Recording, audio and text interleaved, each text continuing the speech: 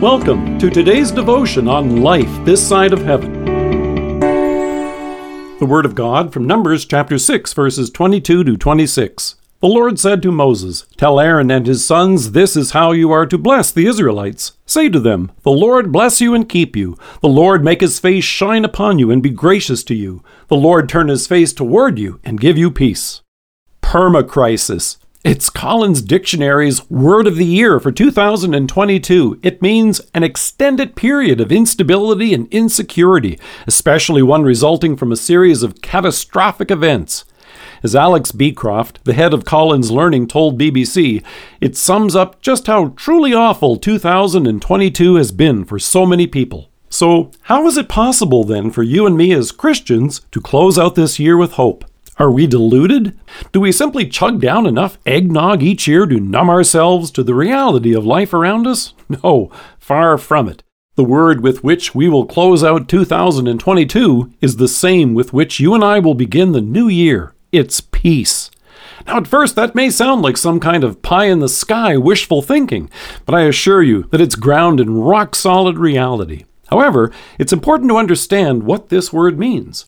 A lot of thought went into coining the word permacrisis, this new description of what the world is facing. In fact, there's even a debate as to whether the condition afflicting our world should be called permacrisis or polycrisis.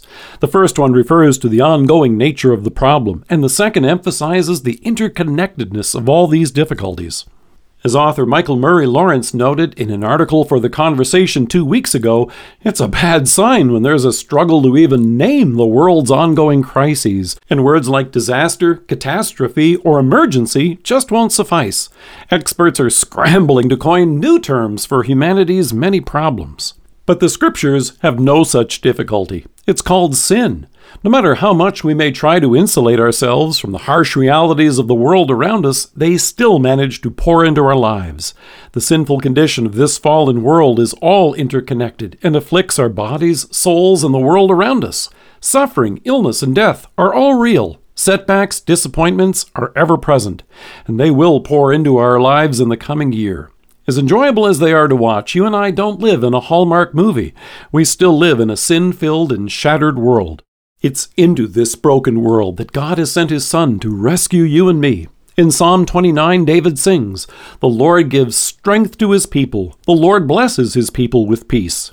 This wasn't some sentimental crooning of the season from Israel's shepherd king. No, he recognized this as God's gift to us through faith right now. It was announced to Moses from God to proclaim to the people. It's the blessing that's spoken over you and me each week in worship.